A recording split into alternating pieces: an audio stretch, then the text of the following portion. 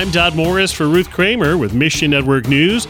Russian aggression and humanitarian worries spike as winter begins in Ukraine, and Christian radio impacts a critical region in Southeast Asia.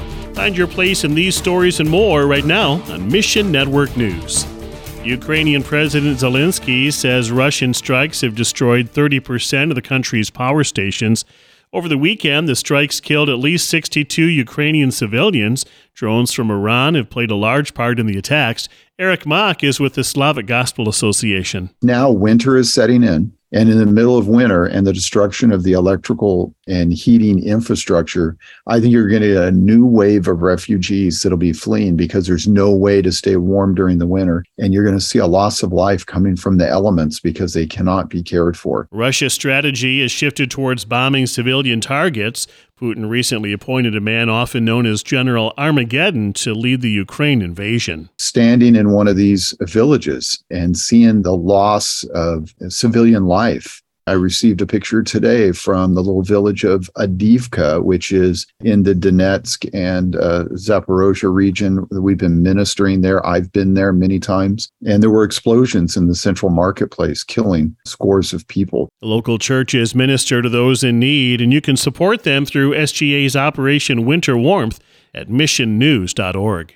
Turning now to China, you've probably heard us mention the rising persecution in recent weeks. Joe Handley of Asian Access says these specific cases follow a wider trend. Over the last few years, the government is more concerned about the rise and influence of the underground church, sometimes called house churches. Those I'm talking to have talked about people put under house arrest or some form of monitoring. The pandemic provided a brief respite. During COVID, life was chaos, and the government was focused on the health concern of the country.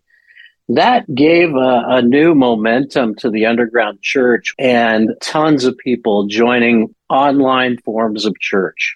Now, as the pandemic has started to wane, the government is starting to do much more review of these online formats. Asian Access equips gospel workers who multiply churches. We were heavily involved in mainland China for several years. Currently, we're not operating in the country. The pressures just don't allow that. But what you have there is a pretty in-depth discipleship in many places. They're not afraid of persecution. They're not afraid of pressure. They've been through this before.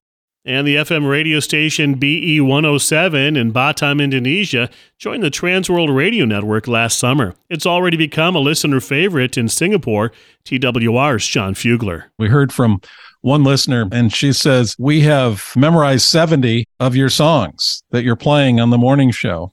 This has become part of our family's life. We're listening to them all the time. And so when you see that happen, you know families are being changed. BE 107 reaches a potential audience of 7 million people in 3 countries, Singapore, parts of Indonesia, and southern Malaysia. It's a region in Southeast Asia that's hungry for the hope of Christ, and BE 107 is the only Christian radio content reaching into Singapore, believe it or not. We really want to build up the body of Christ and providing contemporary Christian music in the morning with features as well as an hour of teaching. And TWR provides daily programming like Ron Hutchcraft's A Word With You, Tony Evans' The Urban Alternative, and David Jeremiah's Turning Point. Pray that we'll be building up the body of Christ there and creating relationships with churches.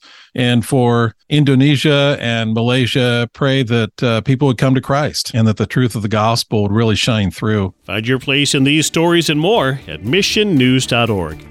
Mission Network News is a listener-supported service of One Way Ministries. You help bring stories of the heroes of the faith and a voice for the voiceless. Consider giving today. Look for the support tab at missionnews.org. For Ruth Kramer, I'm Todd Morris.